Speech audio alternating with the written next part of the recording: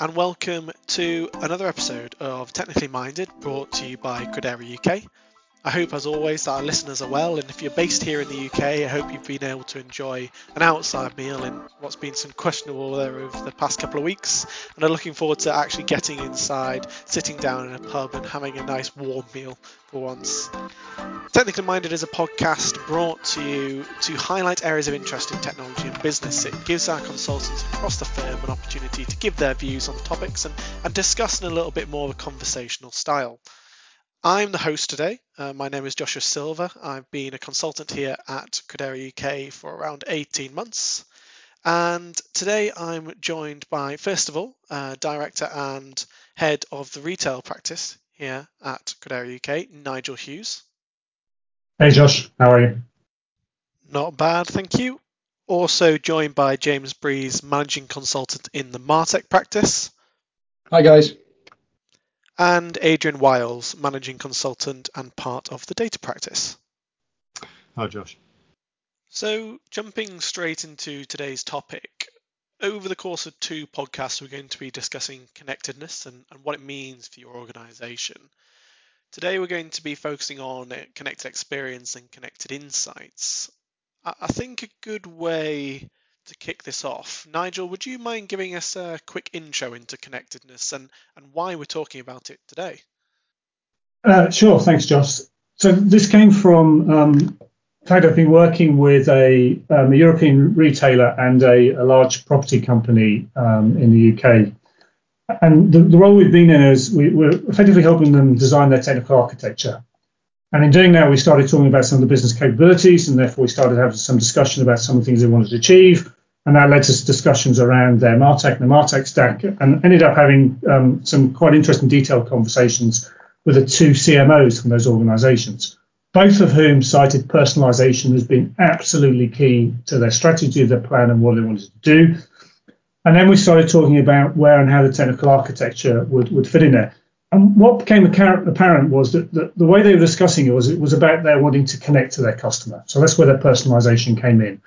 And therefore, they were talking about the ability to get the single view of that customer. And in getting that single view of the customer, they started talking about their data and the separation. And in fact, if you like, the connectedness of the insights for the customer.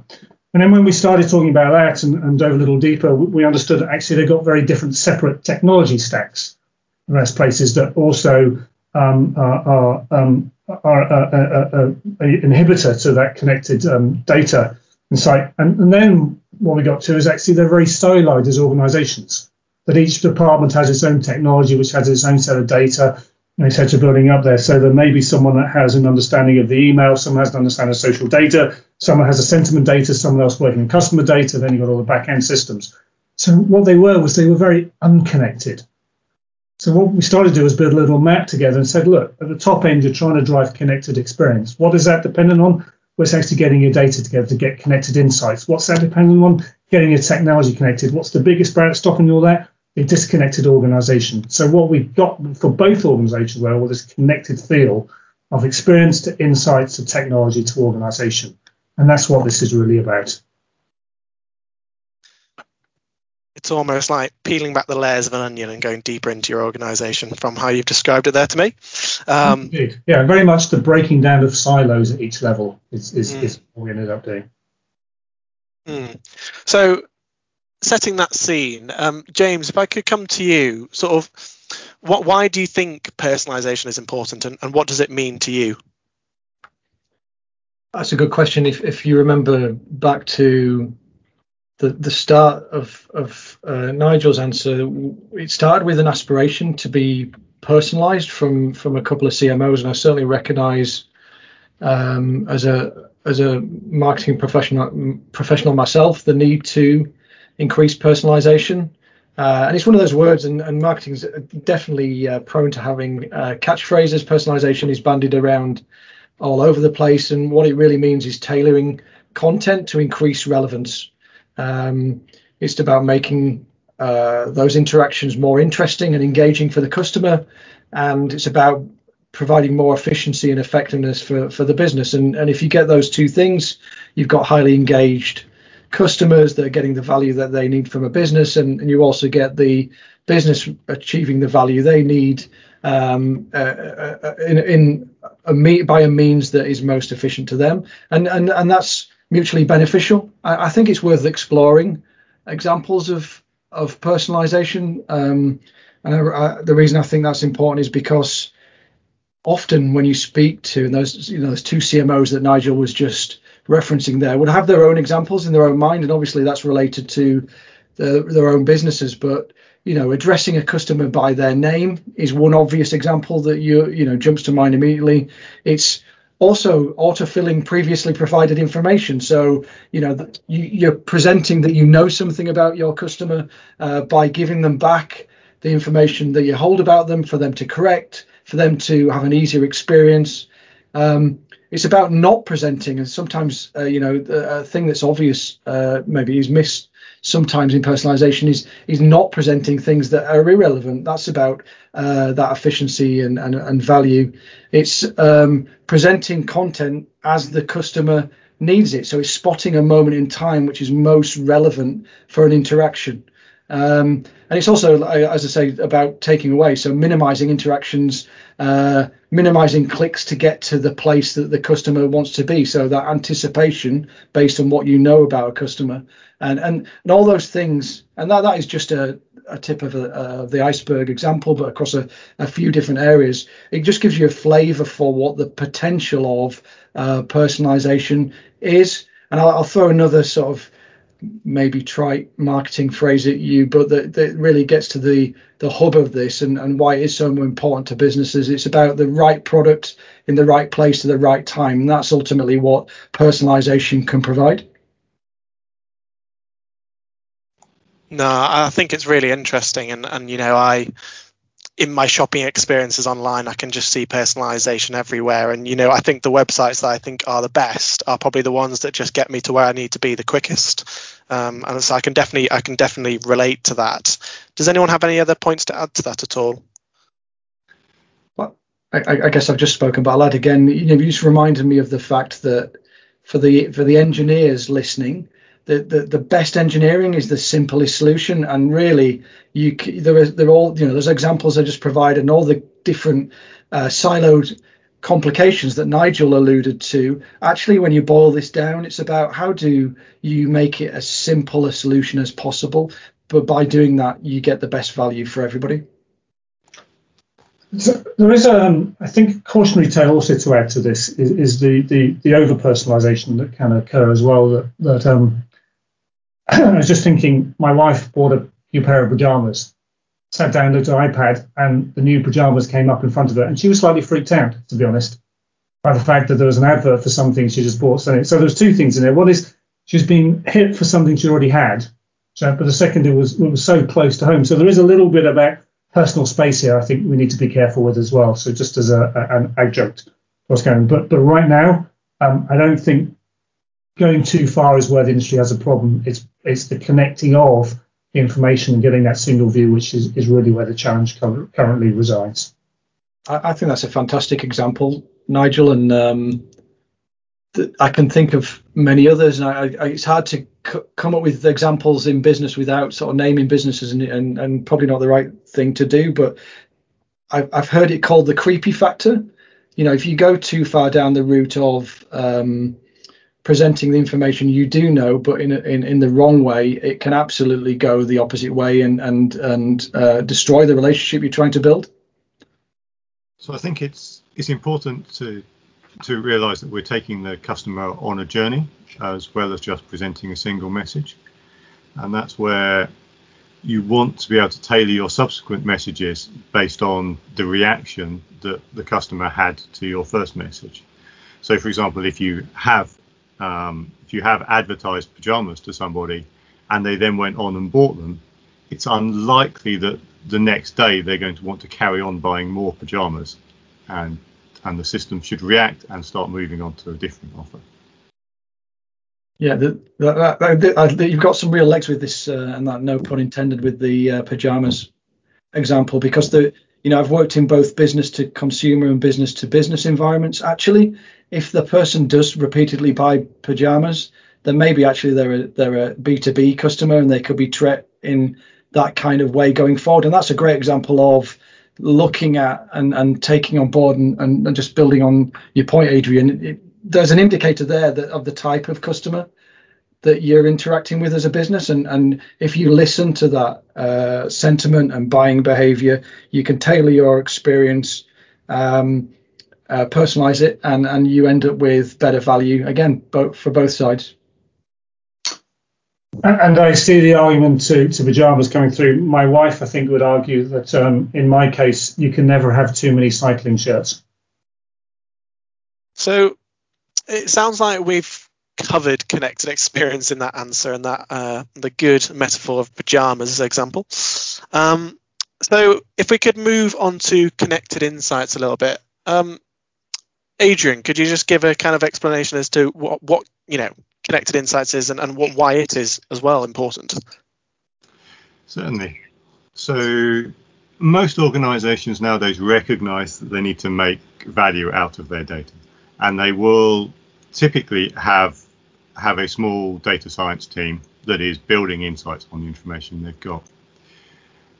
But to get value out of that data, it has to be actionable, and that means that what your data science team has derived of customer segments have to be connected to the creative material that your marketing department is producing, and your pricing models that your marketing and data science teams are coming up with together have to be capable of being fed onto your shopping basket system, so that you can make special offers to people who you think are going to be enticed by a particular pricing model, and make sure that is presented to them across all means that you have of allowing purchases. And that also means that your different means of communication have to be connected with each other, so that your on-site messaging, in the case of a web shop, has to be consistent with your paper communication and with your email comms. I think Adrian makes a really interesting point about customer and email and different channels. So if I look to the property company that I was working with, basically they hold their customer data pretty much by channel. So if you contacted the customer through email, your data was held around the email channel. If you contacted it through chat, it was held on the chat. If you contacted it through a digital media, it was held on the digital. And they didn't really have any crossover between those. So the way that you were understood was very much the way in which you communicated by channel. And if you used a different channel, there was no connection between the two. Why is that important? Well, if we go back to the concept of personalization, it is dependent on single view. They didn't have and were not close to that single view. So part of this connected insights is very much how do you get connected across your siloed sets of data to give you that single view of the customer that allows you to drive true personalization. I think that's a really valuable point, because you start to build, what you're able to do is coalesce your insight around an individual there. So you're starting to see, and what you said, Nigel, I recognise from businesses I've been in, it's very typical to have silos and very typical for them to be around channels. But what you need to do and there was a really important word that Adrian used of consistency.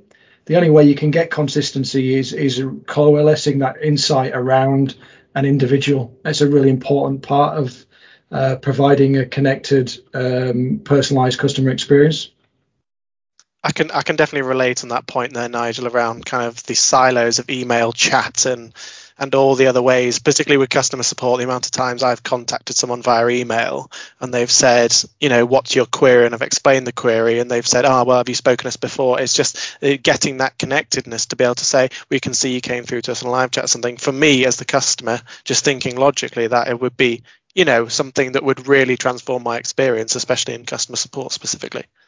Yeah. And customer support is a really important place for all this information to be connected together, because the last thing you want is for one part of the business to contact a customer and then that customer to ask customer support for clarification, and customer support have absolutely no idea of what information has been presented to them. Hopefully, Joshua, with some of the insight you're getting from this podcast, you'll have a lot more sympathy for those poor agents using a piece of software that has no connection, and it's I'm sort of joking about it, but that frustration you feel, it gets taken out on those agents, and it's really unfair because it's about the lack of connectedness in the background that's causing that frustration, and it's a real shame. I've done it. I've been there. I've been the agent. So yeah, I can completely appreciate how that would transform my experience on that side as well. I think it might be just to point out as well is that connected insights. We're going to touch on, I think, in the next podcast, how often that's driven by the disconnected technology stacks in the organisation. But I'm conscious from this one, we probably need to start looking at, let's stop admiring the problem. And there's often something to talk to our clients about and talk a little bit about some of the things that could or should be put in place to take organisations forward. Yeah, so leading on to how to actually bring connected experience and connecting insights into your organisation. What would you say, James, are kind of the key barriers to driving connected experience or insights, and how can they be overcome? It's a really good question, and it's important to sort of focus on moving forward as well, but in the context of what we see. And some of the examples I give are very common, and hopefully it resonates with our audience. They'll be very familiar, but siloed is a key word. It was used already in some of our conversations so far, but siloed processes, very common to create issues where you say have a product launch versus complaints process. They can be acting completely independently, and that is linked also to siloed IT, disparate systems with no enterprise view. You sometimes hear terms like shadow IT versus owned IT, and actually that is all being blurred by the move towards cloud at the moment. But silos in IT is very common. Siloed teams, the most common ones are sales versus marketing versus IT, and the versus isn't by accident. Sometimes it can be relatively antagonistic, and that can cause issues. Linked very much to that is siloed channels, retail, and we alluded to that earlier on as well. Retail versus voice channels versus website channels versus the teams that are responsible for the app. The larger the business, the more chance you have bigger teams managing those different spaces differently. On a slightly different tack, you sometimes have more traditional businesses, thinking of the example of like building societies that manage customers in a very relationship, face-to-face kind of way. And that can present an issue where, especially, you think of COVID and accelerating our need to be more digital going forward, that conflict between the more face-to-face and analog and traditional versus digital space. So that's another barrier that can cause issue in having connected experience and insights. So on the technological front, there are a few ways of solving this problem. The most traditional route is that you collect all of the information for the silos together in a central data warehouse team, usually. This has the advantage that it's one team that can see every view of the organization. But the typical failing with that is that information is available to the data professionals, but it's not made available back out to the marketing teams. So you have this view in the organization, but marketing can't use that information to influence customers. The new breed of customer data platforms are coming on, and they present the information in a much more customer friendly form. But that gives you a little bit of internal conflict as to where that data platform should sit. As James related to shadow IT, you do occasionally get situations where the marketing team buy their customer data platform and it exists independently of the technology team. And that, whilst the intention was to give you connected insights, it actually creates separate insights because you now have marketing insights and you have technology insights that are apart from those. An even better solution is when you would start to share a common identity platform. And you can start to see this as sites now, whereas before sites would say, please log in with your email address and passwords. Now they're starting to say, please log in with your Google account or your Facebook account or your LinkedIn account. And that enables one single identity across your organization that you can use to join your various pieces of insight together around an individual. I think, and Adrian makes a very strong point about the connected insights and connected an individual. And actually, there are solutions to the technology challenges, the silos. And in my experience, that's not where the real barrier lies. The real barrier lies in protectionism. The problem is phrases like "it's ours, it's mine." That's the stuff that's got to be removed from many organisations. It's the people sitting above a set of data that feels in some way it's their information, their data for the job that they do. That is not way and cannot be the way of going forward. And it's really those sort of cultural barriers that need to be broken down. And where I've seen those barriers break down very effectively is where you have a combined picture pushed down from board level for data-driven KPIs that affect all teams, and so everybody is working together to move the same data-driven KPI forwards. The connected. Sorry. No. I just think what you're describing there. I've been in businesses where if you ask the question, who owns the customer, it's amazing how controversial a question that is, and it can really drive out, initially maybe conflict of KPIs, of feeling of ownership, of protectionism, as Nigel framed it. But ultimately, you've got to ask that question, because then you start to get to a situation where, at least at first stage, you have cross-functional teams working together for the benefit of the customer, and then driving the connectedness, and that, we've talked about the IT explicitly, but then you start to get processes and measurement that are driving in the right direction towards customer benefit. Yeah, this is a really interesting discussion, and I think it probably follows on quite naturally in my head to sort of say, well, where do you think organizations are now then? If you were to sort of summarize where the average organization is at this stage, what would you put in a few sentences? In my experience, they tend to be quite different and quite peaky. So some people will have that, they all have a base level of expertise, but some will have peaks of experience in particular areas. Some organizations will be brilliant at data science, some organizations will be brilliant at marketing. And the thing I think we can bring is a way of identifying the priorities and which other parts need to be brought up to the same level in order to achieve the greatest impact. Yeah, I think you're right there, Adrian. Depending on the age of the business, you'll have your newer channels than others, and there'll be pockets of excellence, and you described departmental pockets of excellence, but you might also get channels. You might also have individuals who really get the challenge and have built up, for example, a data scientist practice, but maybe are struggling to push that insight more widely into the business. So I think, I really emphasize and agree with your point about our experiences. There's a patchiness to this. Your question of whether firms are getting it or not. So I agree. I go a little further. It's not just a patchiness, but it's also a case of the problems have been addressed separately. So marketing and MarTech takes on its problem and looking at the MarTech stack.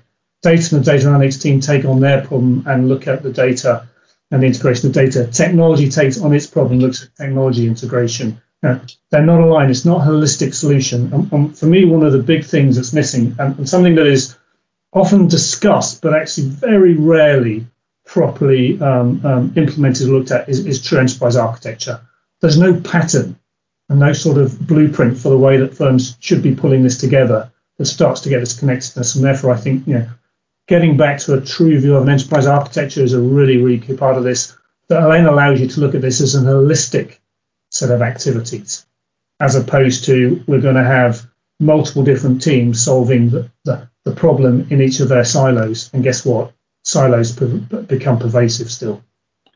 That's a really good point, Nigel. And what that really reminds me of is that it's really important to understand there's no one-size-fits-all solution to this problem. You really have to consider some of the aspects that we've described already. But the nature of the business, if you have a business that is very heavily orientated towards online interactions, then absolutely your overall solution, whether it be technology or process or how you're dealing with it, it needs to be tailored to those circumstances. It's really important to, there isn't a cookie cutter solution to pick off here. You've got to consider all that context. So just as a caveat to the, taking the holistic view and the architecture, one thing I did want to add in here is the importance of attacking data silos early. If there's one thing we want to take out of this podcast, that's a key point. Attack the data silos early.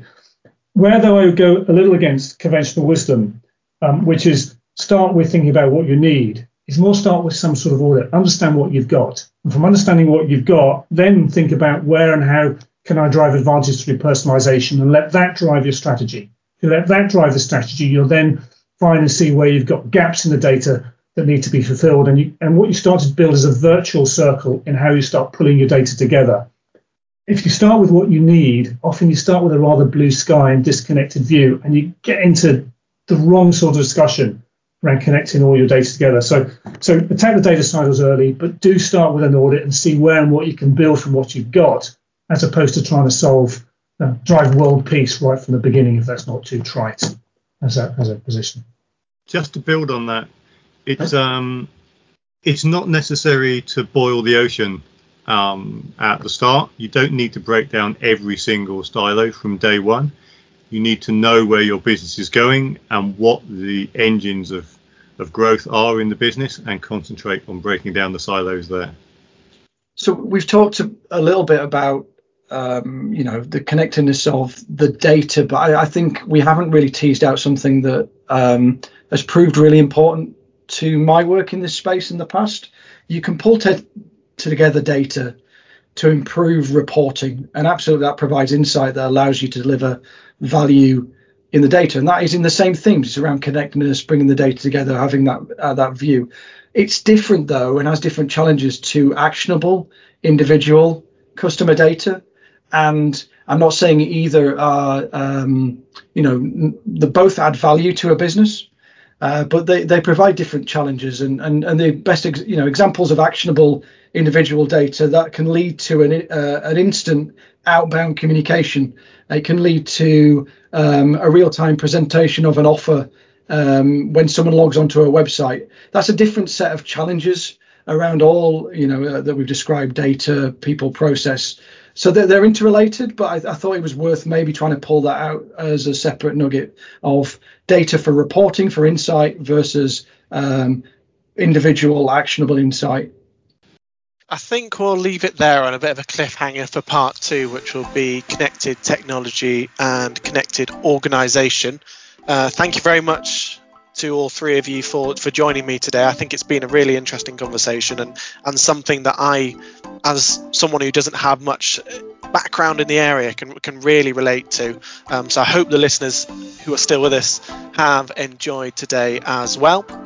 If you want to get in contact with us, you can contact us directly via the podcast, or you can go onto our website, so credera.co.uk, credera.com, and go onto our contact us page. We will make sure if you have a question for a specific speaker that it does get to them. But for now, I think all is to say is we hope you have a good rest of May. Look out for part 2, and hope you enjoyed. Thank you all.